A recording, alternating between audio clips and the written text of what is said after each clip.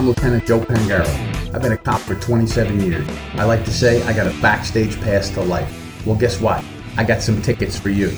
So come on in, pull up a chair, turn up that volume, and let's go. Chasing Justice is on. Good afternoon, my friends, and welcome to Chasing Justice. I'm your host, Lieutenant Joe Pangaro, and I'm here to talk about some things that are pretty important these days. You know, we are seeing an amazing amount of change and craziness in our country. We are seeing what I have described previously as the destabilization of America and the attack on Trump. Now, I talked about this a few episodes back, and I basically coined it at that time as Trump against the world. And I tried to lay out that information that it's understanding that there's so much politics in everything now. We are basically at a point where I've always asked, is this something we can sustain? And we can't. Now, has this ever happened before? I was listening to Newt Gingrich, former Speaker of the House, and Newt was saying, you know, he's seen this cycle several times in politics when things can kind of get out of control, and every once in a while you have to rip down the mechanics of the deep state. I don't know if he called it the deep state, but what he says basically you have to rip down the people in charge. You have to change the methods. We have to go back and forth. The problem we've had recently, in my perspective of my lifetime, is that we go from conservative leadership to liberal leadership, then back to conservative leadership, then liberal leadership. And these things are usually predicated on a couple of things. If the country feels uncomfortable, unsafe, and the economy is bad, people turn to the Republican Party to restore order, to make everyone feel safe, to handle taxes properly by lowering taxes. And that means on individuals and on corporations. If a corporation can't make a profit, then they're not going to hire people. They're not going to make good products. And that's just a reality. Capitalism, that's how it works. What I do see is that our friends on the left, they want to demonize corporations and the capitalist system because some people have so much and others have so little. And that is unfortunate. That is uncomfortable. I don't like that myself. I don't like seeing that. But I don't begrudge anybody with more if they've earned it. And by earned it, I mean in any way they earned it. If their father and mother made the money and they left it to them, God bless them. That's what I want to do with my kids, right? We all want to build up as big an estate as we can to give on to our kids. So I don't blame anybody that inherited their money. I really don't. Would I say I'd be jealous of it, that they get to live such a cool lifestyle? That's probably more true for most people than anything else, is that you look and you see, I'm working so hard, I'm struggling, I'm barely getting ahead. You know, I got to pay this mortgage I can't afford. I got to pay for all the things my kids need. And it's very, very difficult. I have to work 2 jobs. And this guy over here, his money was left to him, and he's driving around in a Tesla, and he's got a big house, and he didn't have to do nothing for it. Well, somebody had to do something for it. Okay, somebody had to do something for it back in the day, where there was the father, the grandparents, the grandmother. Somebody earned that family's money. Now, if they did it nefariously, if they did it through criminal activity, that's a little bit different. But it still doesn't stop me from saying, hey, it's their money, they have it, they have that life. Because you know what? Rush Limbaugh used to say, what people considered to be rich was somebody who had $1 more than they did, right? And of course he was making a commentary. $1 wouldn't really make a difference, but the point being that somebody that has $1 more than you is in a better place than you.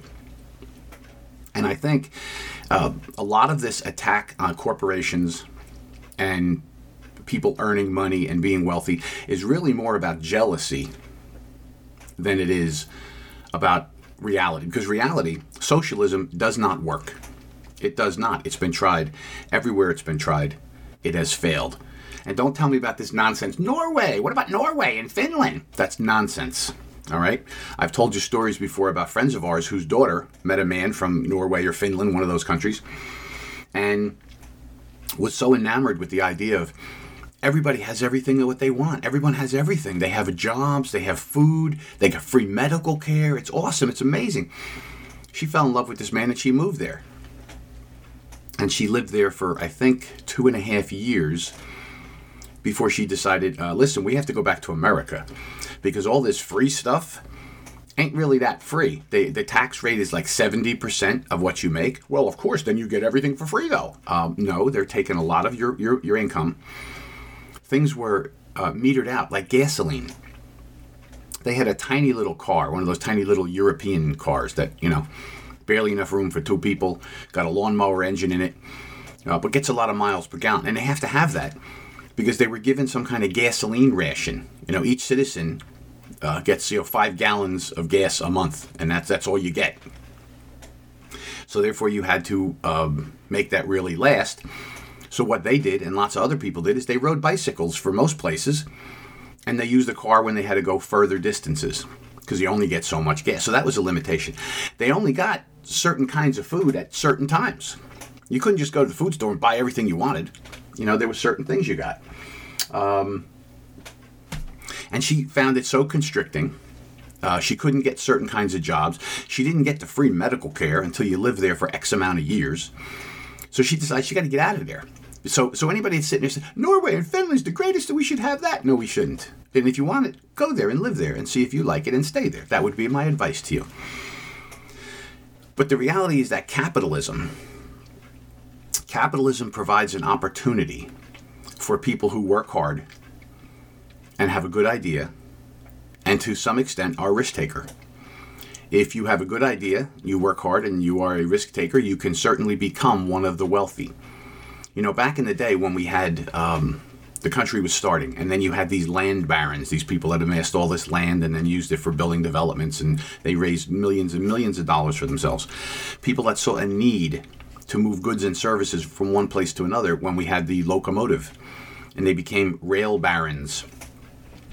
They started out, gathered their money, gathered their whatever process they used to develop the capital money so that they could then build a railroad. They became very, very mega rich. To this day, those families are still mega, mega rich. That was what they did. Now, not everyone can do that. And I understand that. I couldn't start today. I couldn't start a railroad today. But I have to tell you that there's a company that I know very, very intimately, very well. And they are right now in the middle of a capital acquisition, they call it. Now, what's a capital acquisition? Well, that's when you have a company that makes goods or services that people want, and there's potentially a lot of profit in it, right? If you provide these goods and services. And lots of companies have that. Lots of companies have good ideas and good services and things. They just don't have the money that they need to get out to the market properly, right? You have to advertise. It's very, very expensive.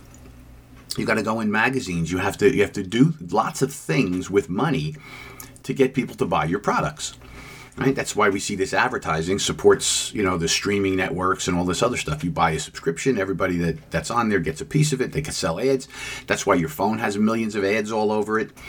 That's what gives Mark Zuckerberg and Facebook all their money. The ads that run on there, the information about you, so they can target you. When you start talking about something and all of a sudden you get ads for it.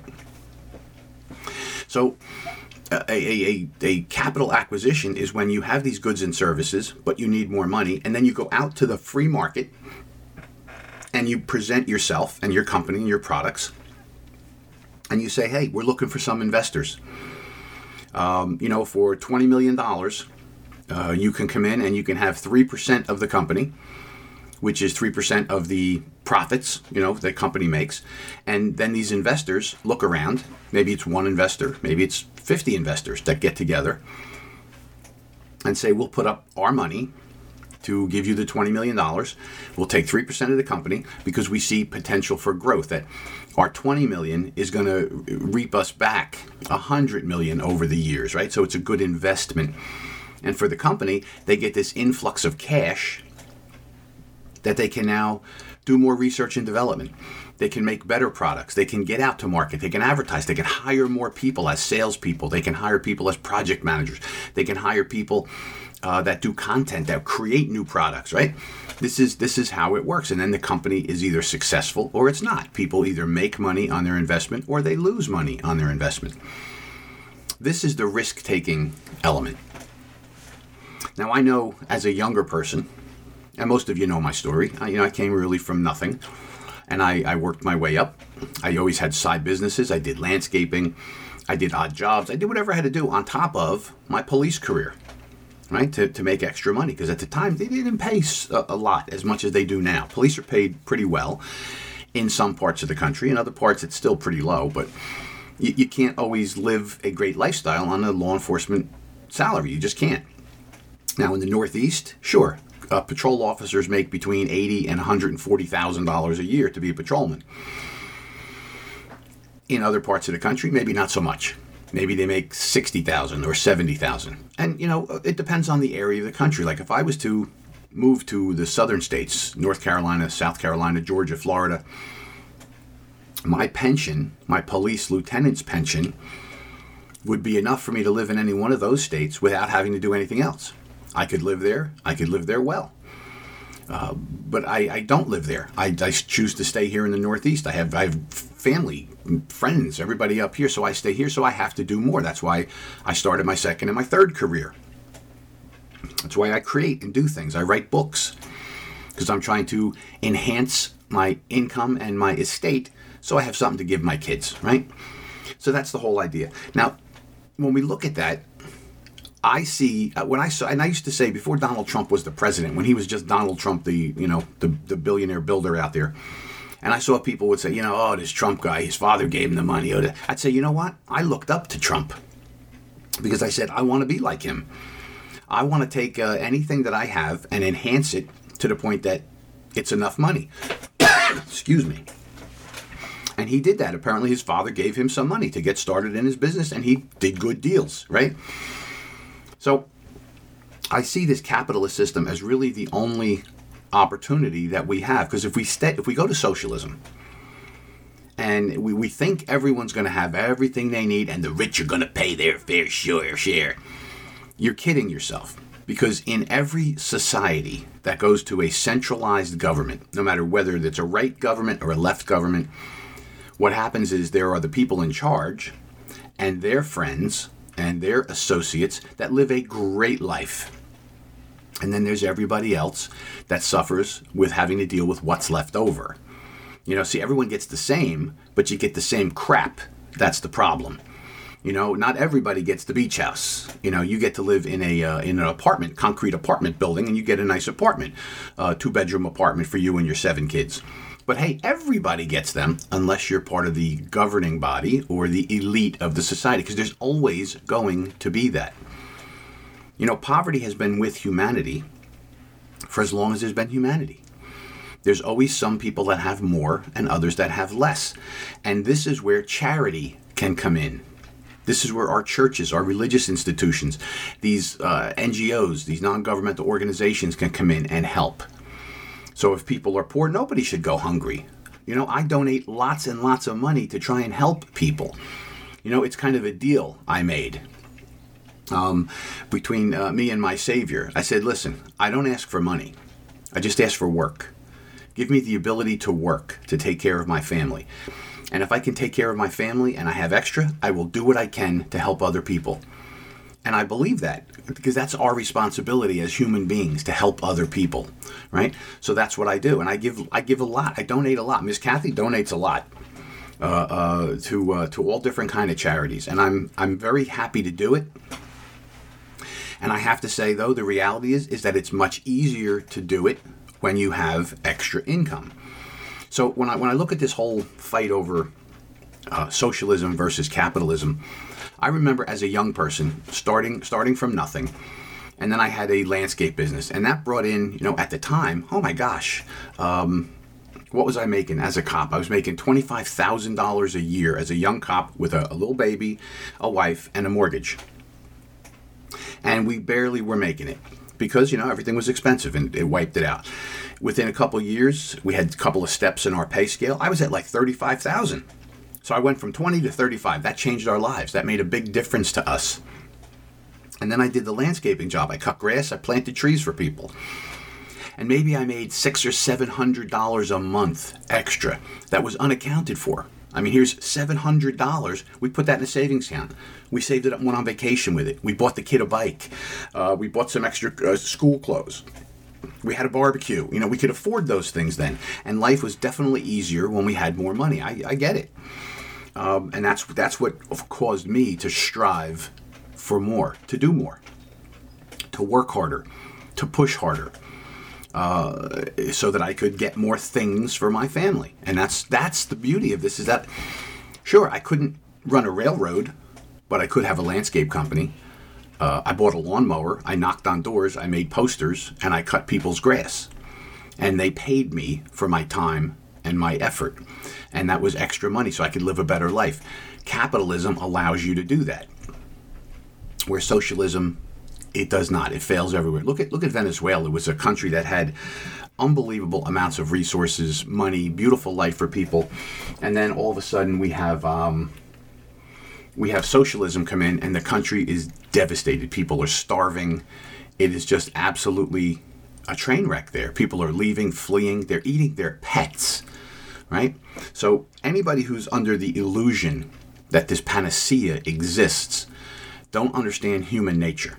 So with that lens and that understanding, and I know most of you out there that are listening, you understand this, right? Most people that are on here are more conservative, and they kind of get the realities of things. But this is what I'm talking about. This is why I think we're in flux, and I'm going to go back to what I started with, right? Is that because we go back and forth in our government so often, we don't have time for things to build up, right?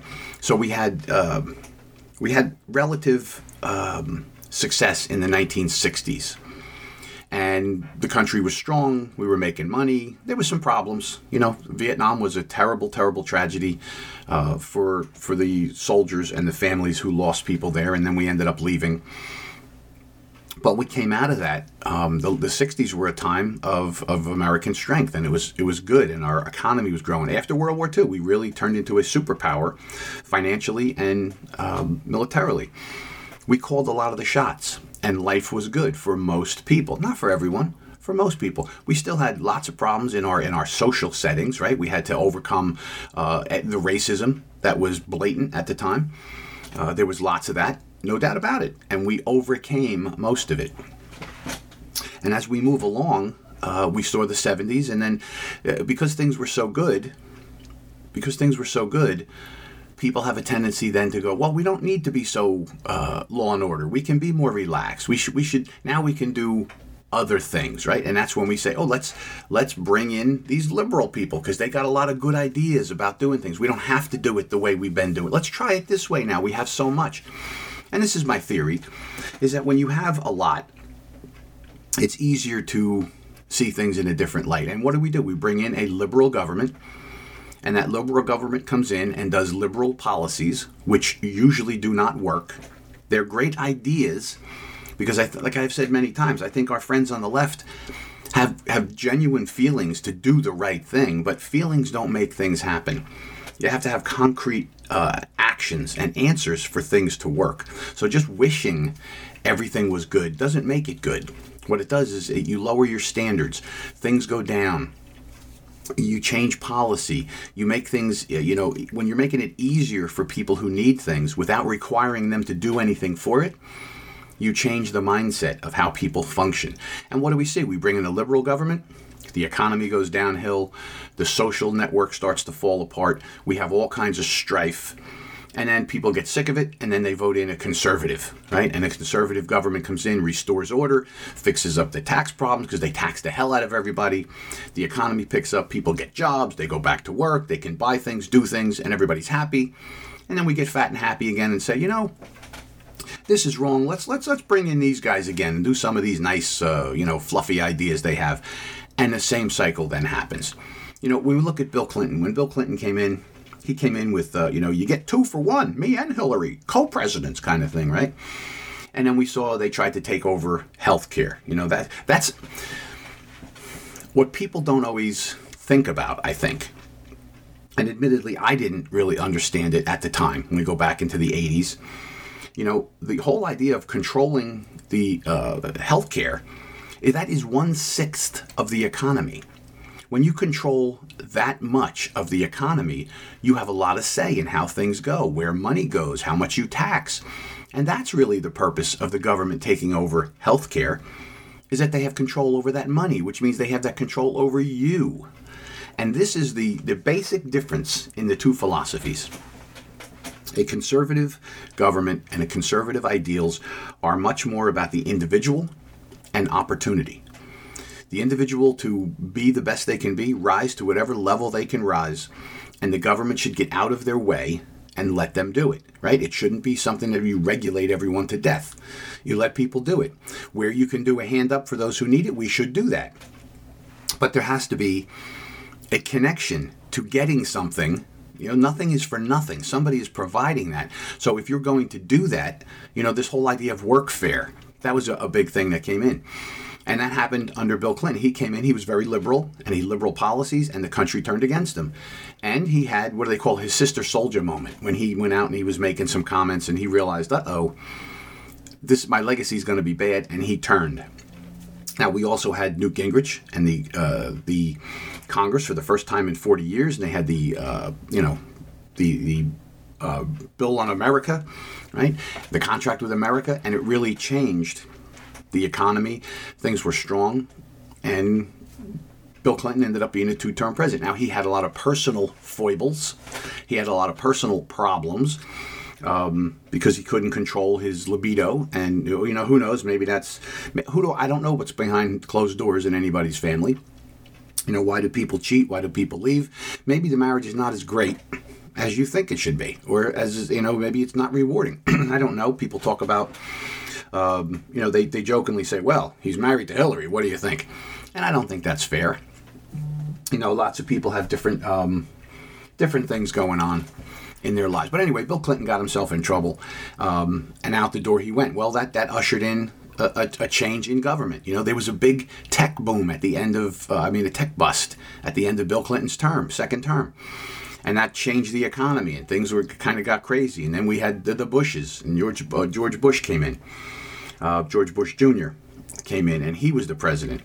And after him, then, we go back and forth is my point. We had Barack Obama, we had the Bushes, we had the Clintons, we had the Reagans. We go back and forth instead of staying a course. And I think if you do real analysis, not soundbite analysis, but if you do real analysis of the difference between a liberal government and a conservative government, the majority of the people in the country do much, much better under a conservative form of government. They just do. The economy is better. The taxes are better. The country is stronger. The country is better respected. And that's good for every single citizen, no matter who you are. Now, when liberals take power, they have ideas about equalizing things, but they force these things, right? And these things have to happen organically. The change in the social interaction from the 1960s until where we are today, that was forced and pushed, but it had to happen organically from those things. So Martin Luther King, I think Dr. Martin Luther King, as time goes by, he's revered now. I think in time, we will see Dr. Martin Luther King as one of the great heroes of America because of the way he handled the civil rights movement. He didn't go out and burn and loot and scream and holler and attack. He went out and he took the slings and arrows of the haters and he turned the other cheek. And he kept speaking to our better angels. And he kept telling us we could be better. And by watching people attack him and the people in the movement, I think the majority of the country's heart was changed. And maybe what had always been considered, well, this is what normal is, start to realize, well, maybe that's not right. Maybe we do need to change the way we treat people and do things. And maybe we need to open our eyes, right? And be more enlightened, as they say. And I think he'll go down in the pantheon of great Americans as one of the best among us. Because I've written about him. I've written about Dr. Martin Luther King and his movement and how he did it. And really, it was because he took the slap in the face and he didn't turn around and slap back. People realized the horror of what was going on, and it moved people's hearts, right? And then people's hearts and minds are changed. You can't force that kind of change. What you can do is put the message out there, right? So we see that today. We see forcing. We see our friends on the left forcing the change that they think is better, ignoring half the country, right? So Joe Biden says, I'm going to bring us all together. I'm going to bring every one of us together, only to find out that he didn't bring us together. He tore us apart more than ever. We are more divided now than we ever were. And the guy who was going to bring us together, and let me ask you this question. You may or may not agree with that statement, but how has he brought conservative people together? How do we feel comfortable under the Joe Biden administration? Do we feel part of, or do we feel we are the problem? We are the evil. We are the bad people. We are the ones causing the trouble. If we would just stop with all these rights that we're trying to demand and just go along with the program, jump on the socialist bus and give everybody everything, we would all be much, much better off. Well, how does that bring us into the picture? It doesn't. So he did not bring us all together. He has divided us worse than ever. Our media has divided us because it's very clear.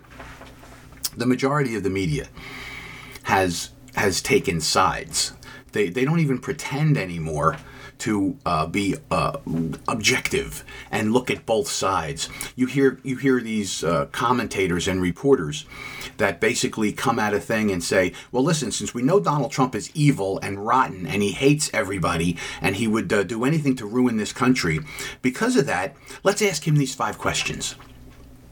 As opposed to saying, let's actually listen to what he has to say. Let's evaluate it. And let's see how it actually worked in time. But we don't do that. Our media doesn't do that, or very little of our media does that. They do that here on America Out Loud. But in the rest of the media, they certainly do not. It is a completely different way of looking at our country. And like I said in the beginning, this is not sustainable.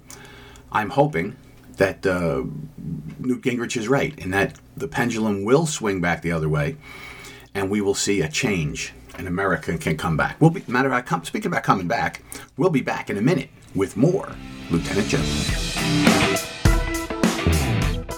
The pandemic may be over for some, but millions of Americans are needlessly suffering from the long-term effects of toxic spike protein from COVID-19 and the vaccines. Fortunately, Dr. Peter McCullough and his team at the Wellness Company designed their spike support formula with the miracle enzyme nattokinase, scientifically studied to dissolve spike protein so you can feel your very best. Go to OutLoudCare.com today and use code OUTLOUD for 25% off your first order.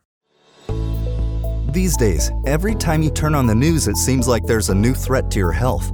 Maintaining a strong immune system has never been more critical. Advanced nutrition company, Healthy Cell, created Immune Super Boost to help you strengthen your immunity. Unlike other supplements that don't work, Immune Super Boost is not a pill. It's a gel you swallow with ultra absorption of science-backed nutrients proven to support immunity, like vitamin C, D3, zinc, elderberry, and echinacea. These physician-formulated gels come in a small gel pack. Tear off the top and shoot it down, or mix it in water.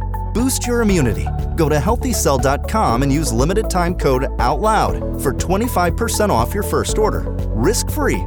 Love it or your money back. Guaranteed. Healthycell.com, code OUTLOUD. Healthycell.com, code OUTLOUD. Whether you're an independent, a Democrat, or a Republican, one thing remains true. Airborne viruses love us equally.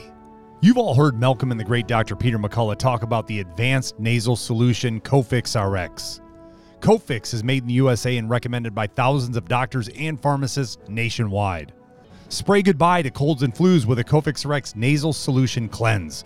That's COFIXRX.com. Save 20% by using promo code OUTLOUD at COFIXRX.com. We are fighting the ultimate fight between good and evil. AmericaOutloud.com replaces groupthink with innovative think. Well, it was Walt Whitman, the poet, who said, "Keep your face always toward the sunshine, and shadows will fall behind you."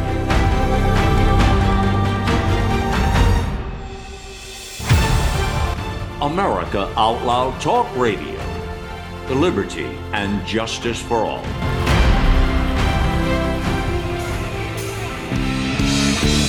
All right, everybody, I'm back. All right, so we did talk about some interesting things here. I kind of rambled, I guess, and I'm sorry. Where I started was talking about the attack on Trump, and that led me into trying to understand and filter out maybe some of the differences about why we attack capitalism and where we're going with all of this. And where all of this is going seems pretty clear to me is that there's a showdown coming. Now, I don't mean a hot showdown, although some people seem to think that, that's inevitable. When we look at history, history is replete with societies breaking down along two particular different lines, maybe three particular different lines of thought. And at some point it's unsustainable, and that comes to we have to change. One way or another has to win, and we can't talk anymore. We won't debate anymore.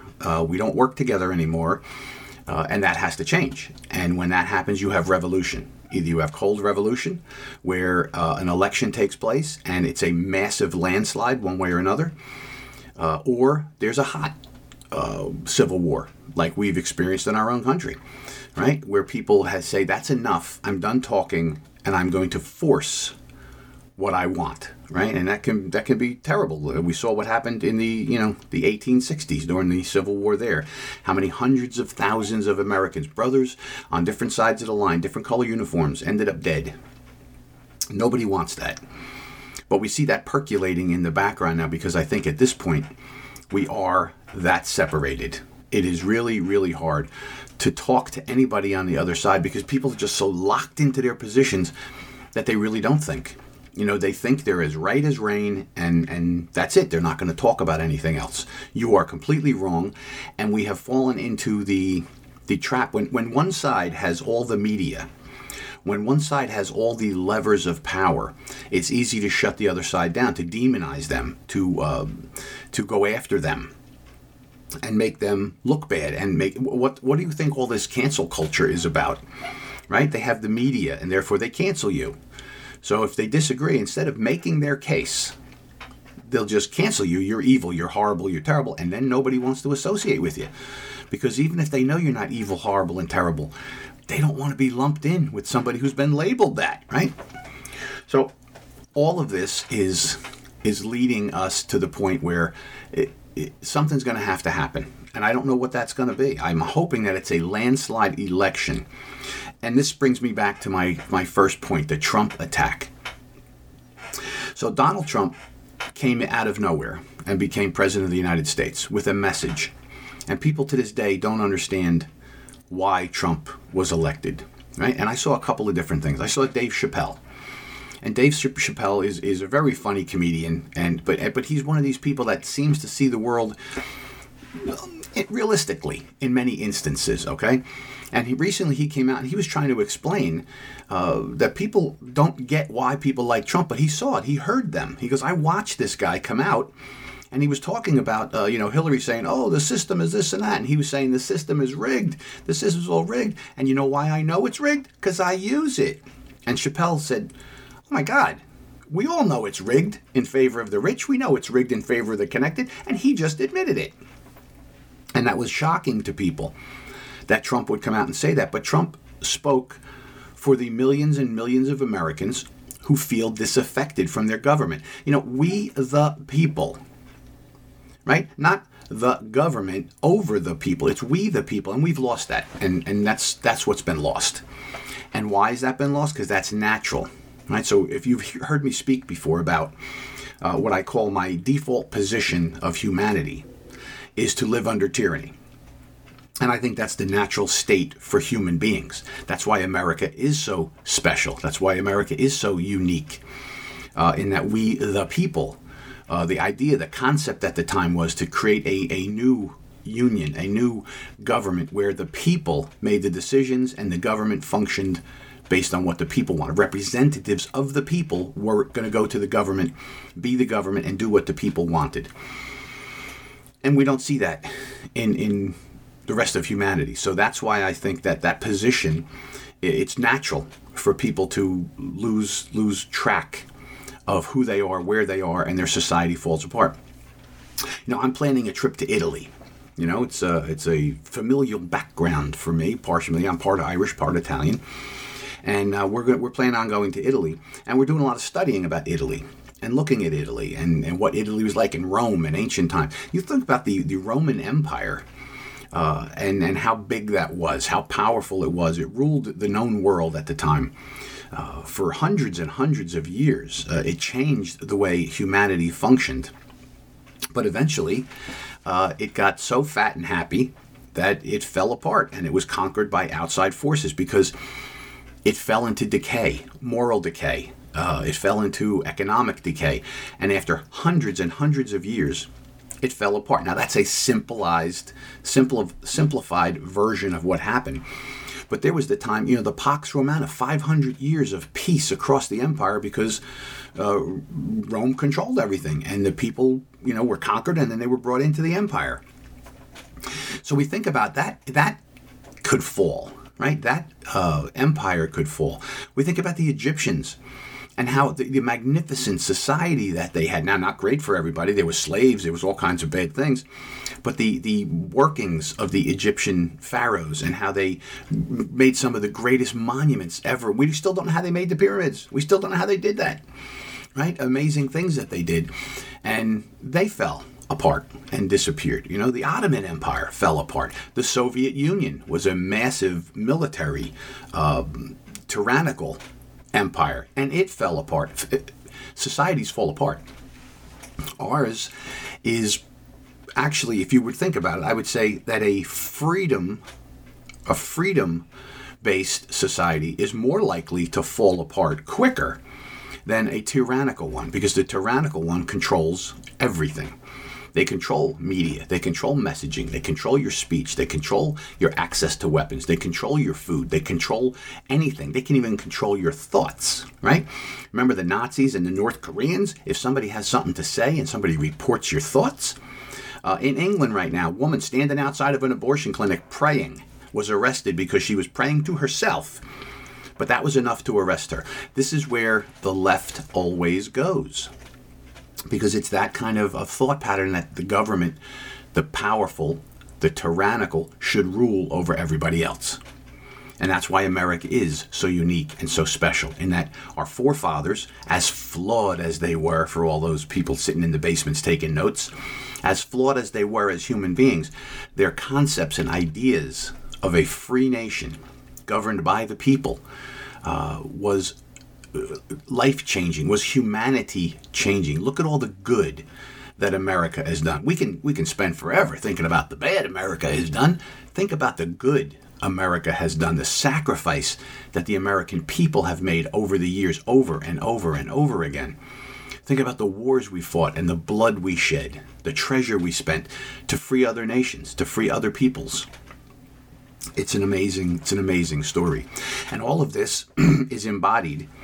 This change, this potential change, this fight for the future is centered around one man, Donald Trump. Donald Trump came to office as an outsider to change things, to speak for the common man and woman and give them back their lives unregulated by government so they could freely pursue what the best that they could do in life, whatever it was. And that really upset the ruling class. It is really crystal clear if we open our eyes and look at it.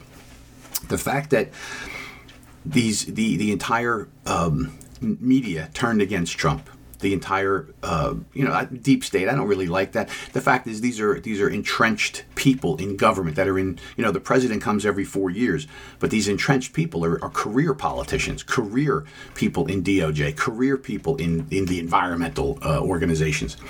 They're there forever, and that's what needs to be shaken up. So we see Trump is actually the focal point of all this. So here he is as president. even before he was president. This is what is so unprecedented about what he has done and reveals this deep state, for lack of a better word. His presence on the scene, which they all thought was a joke, means simply that the deep state or the entrenched state just figured they had all the controls, and there's no way the American people would vote for this outside guy. Hillary is the inside person, as inside as can be, corrupt as can be, but she's the inside person, and the Republicans knew it. They were willing to go along with it because the Republicans don't mind being in the backseat. They don't mind being number two because they got great cushy lives. And yeah, they can come every election. They can, we're going to change that. And then they don't do squat. We talked about that. They're actually very weak, the Republicans. Not all of them. There are some very good ones, but majority are pretty weak. But Trump becomes his focal point. And then when people rose up, quietly, people rose up and voted for him, and he became president. He shocked them. And Trump has made a couple of good points. When he says, it's not me they're after, it's you they're after, we really need to examine that and understand it for the truth that it is. He is the focal point, but what he represents is you and me regaining power over our country and our destiny from the entrenched state of people who want to maintain their own little world. Right? They don't want that shaken up. So therefore, both sides of the aisle went after him.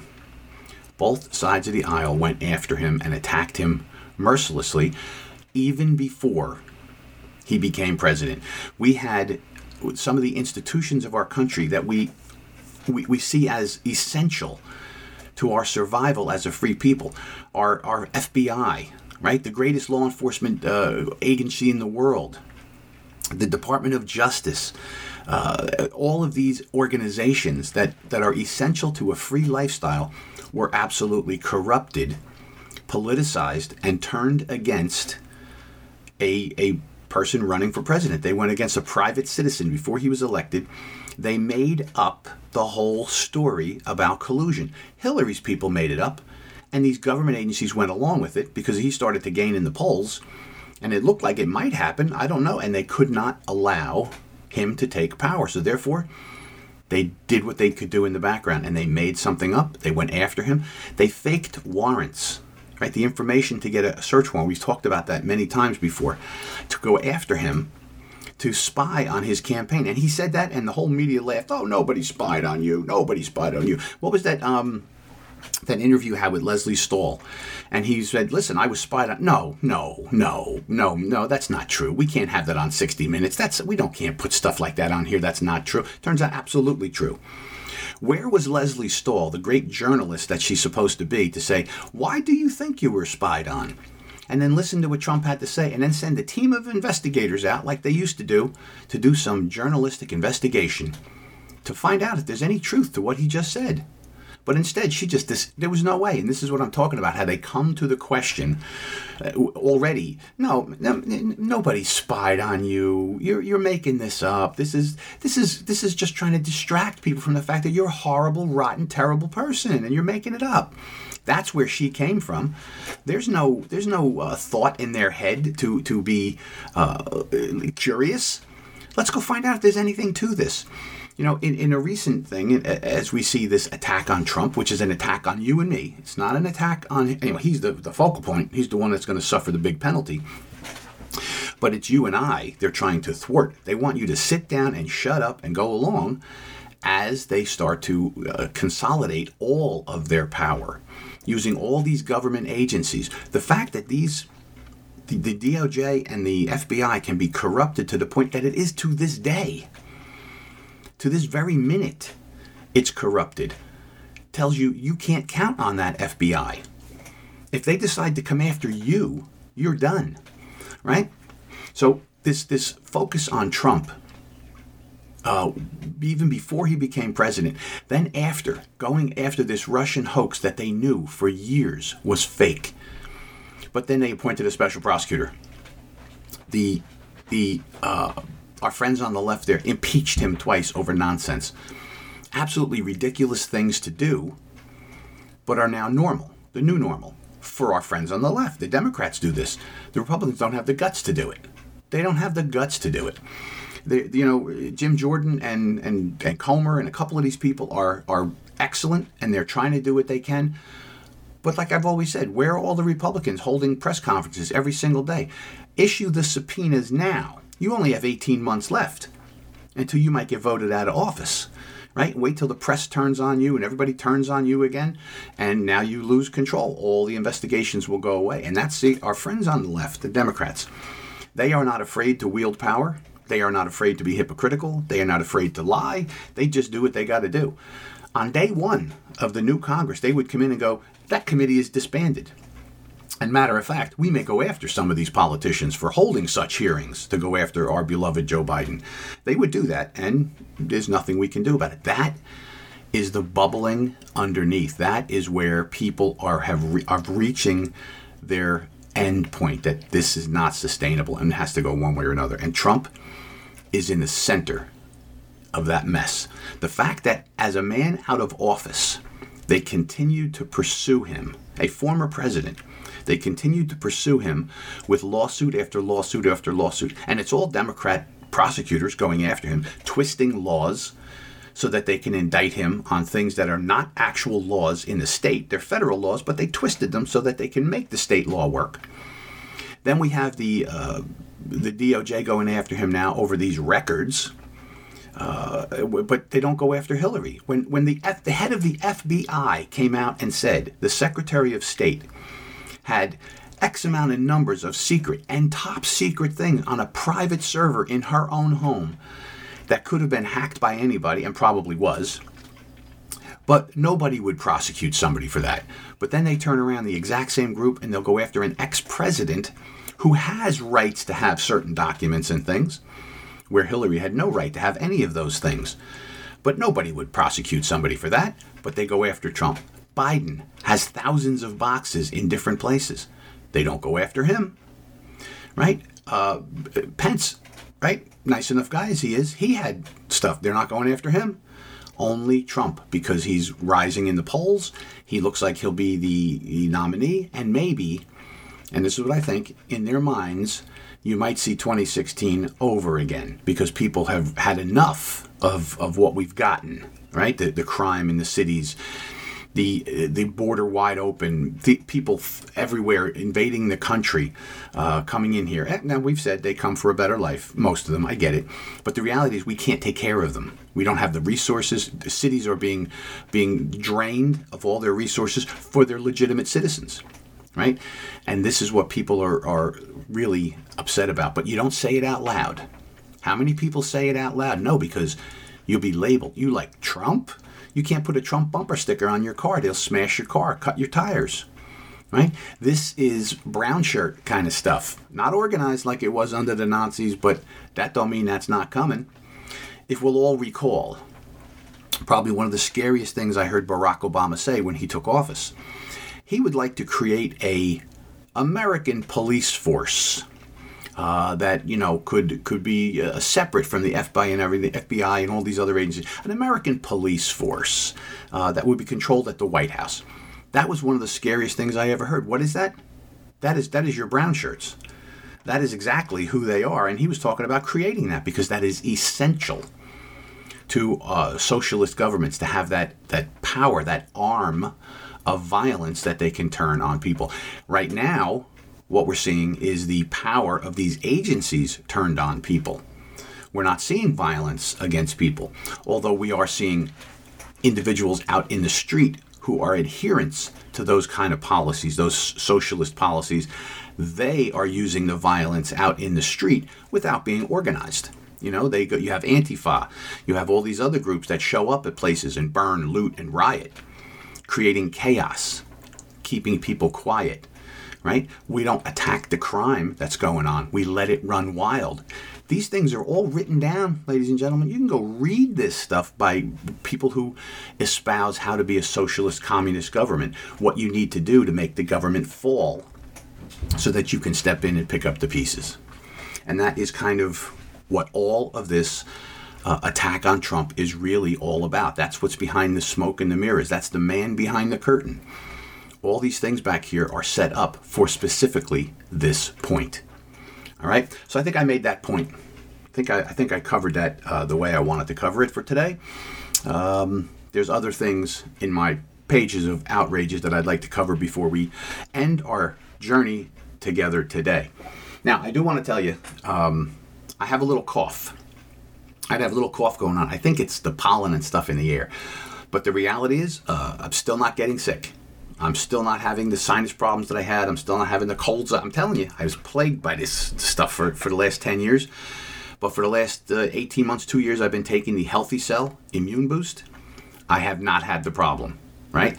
I have not had the problem, and that's the only thing that I've really changed in my personal habit of taking care of myself, other than working out a little bit more in the snap. But the reality is, taking the Healthy Cell Immune Boost has changed my health patterns. So if you're looking to change yours, think about it. My cousin Steven, the guy I told you had trouble sleeping, I originally bought him some of the REM sleep from Healthy Cell. He loved it, used it, said he finally got sleep for the first time in months and months and months in his life. So recently, I went and talked to him. Hey, how you doing? He goes, I ran out. So I bought him some boxes and I dropped them off. How you doing? He goes, oh my God, let me come on the radio show and tell everybody how great this is. I'm sleeping again. I'm never going to not buy this stuff. So I'm very happy for him. And then they make Focus Factor. This is to help you think more clearly. Well, I got some of the boys in the neighborhood on it because confidentially between you and me, they need it. So we're going to get a report from them too soon. But hey, Healthy Cell, excellent. They're all over this network. Go take a look at their stuff. Help yourself. Now, where do I want to go here? So there's a couple of important things societally out there. I like to look at some of the things that are happening. There is a thing going on to young people on social media you should be aware of. All right? It's called sextortion. Sextortion, like extortion, sexual extortion, right? You get that? Sextortion. And what's happening to these young people, 14, 15, 16-year-old boys and girls, is that people are nefarious people are going online, seeking these young people out using fake profiles. So you might have a 40-year-old man going on there pretending to be a 16-year-old football stud. And he's talking to these girls and engaging them as a 16-year-old guy. These girls find them attractive. They like the conversation. He can find out everything she likes by looking at her profile. So therefore, he talks about the things she likes, the music she likes, to get her engaged in conversation. And then they switch it over to, hey, could you send me a picture of yourself? I'll send you a picture of me. And they start sending these nudes. These kids do it. Unbelievable how many kids today are just sending nudes all over the place. But what's happening is that the bad guy in the picture is collecting the nudes of this young girl and then reveals himself and says, hey, by the way, I'm going to expose you to the whole world and show them these pictures and tell them what you're up to unless you send me money. This is happening to boys as well. So recently, there was a young man, I think he was 18 years old. I think an 18-year-old kid. And he was sextorted by a guy from Nigeria. Got on, pretended to be a young girl, sent pictures of the young girl, and the boy sent naked pictures of himself to the thought it was a girl, it was this guy, and he came on and said, hey, guess what? I have all these pictures of you. I'm going to expose you to the rest of the world unless you send money. And the kid got very upset, very concerned, and he said, listen, how much do you want? The guy said, send me 1,000. Kid said, I only have 300. Sent him $300. And the guy said, that's not enough. You got to send me more. I'm going to expose you to everybody. Well, the kid got so upset that this was going to happen to him, embarrass himself, his family, everybody. He ends up engaging in conversation with the guy where he says, I'm going to kill myself. I'm going to kill myself. And the guy says, good, then you better do it, because if not, I'm going to let everybody know who you are and what you're up to on the internet. Well, the young man killed himself. He committed suicide. So right now, this fella from Nigeria has been arrested and arraigned and charged with being complicit in the young man's suicide. There's some kind of a manslaughter they're going to go after him for. I don't know how it's going to stick. I don't know whether it will stick or not. But we've seen this before, right? Where these kids get on social media and they egg the other kids on, kill yourself, kill yourself. Some young lady and her boyfriend were together, and the boy was talking suicide, and the girl said, well, it's probably the best thing you could do. It'll ease all your pain. And he killed himself, and they charged her. So we're starting to see that there is connections between influence via the social media world and the actions people take that could be culpable. And this guy from Nigeria, they've charged him because of the suicide of this young boy. But sextortion is something you need to, and it's more prevalent than any of us would know. And I'm sure thousands and thousands of kids fall prey to it. Now, why are they sending pictures to each other? I'd like to say my generation wouldn't have done that, but you think about being a 16, 17, 18-year-old guy, and you can see pictures of naked girls, you would probably do the same thing. We just didn't have that opportunity. It wasn't there. So I would like to think, hey, I wouldn't engage in that. But we have to understand, hormones and young people, and now they have access to all of this stuff. And it's not good. It's not good for them. It's not good for their lives. It's not good for anything. But it's there, and you should be aware of it. Talk to your kids, talk to your grandkids about it, and let them know there's danger out there on that internet. And this is just the most recent example that I've seen about this. This is terribly egregious that this young man would kill himself, first of all, but that this person would be sextorting him to get him to cough up money for doing something that he shouldn't have done in the biggest, best place. All right, so one of the things we're going to look at very soon is the latest revelations about Joe Biden maybe getting bribes of $5 million from where? From Ukraine, no way, from Burisma, and his son who had an $80,000 a month job doing nothing, right, for Burisma. There's whistleblowers, there's people coming forward, there's FBI documents. We're going to take a look at all that stuff in more depth in one of the next episodes coming up. But what's interesting about that is that when it came to Trump, they assigned special prosecutors immediately over his the Russia scandal. They immediately set up special prosecutors over these documents he has in his house. And here we have whistleblowers, evidence that Joe Biden is corrupt, compromised, and maybe even traitorous. And all we hear from our friends on the left is, oh, it's not true. It's conspiracy theory. It's all nonsense. It's MAGA. It's MAGA. It's not true. As opposed to saying, there's a lot of smoke floating up here. Maybe we should take a closer look. And again, that's one of the things we're missing in our modern society is honesty and the ability to be curious and find the truth. Nobody seems to want to find the truth anymore. Well, my friends, that brings us to the end of this episode. There's more to come. Hope everybody has a great week, and we'll see you here on Chasing Justice every weekday at 3 o'clock. And don't forget, you can always find us on the podcast. All our previous episodes are there. So go back and listen, and we'll see you next time. Remember, be a part of the solution, not a part of the problem.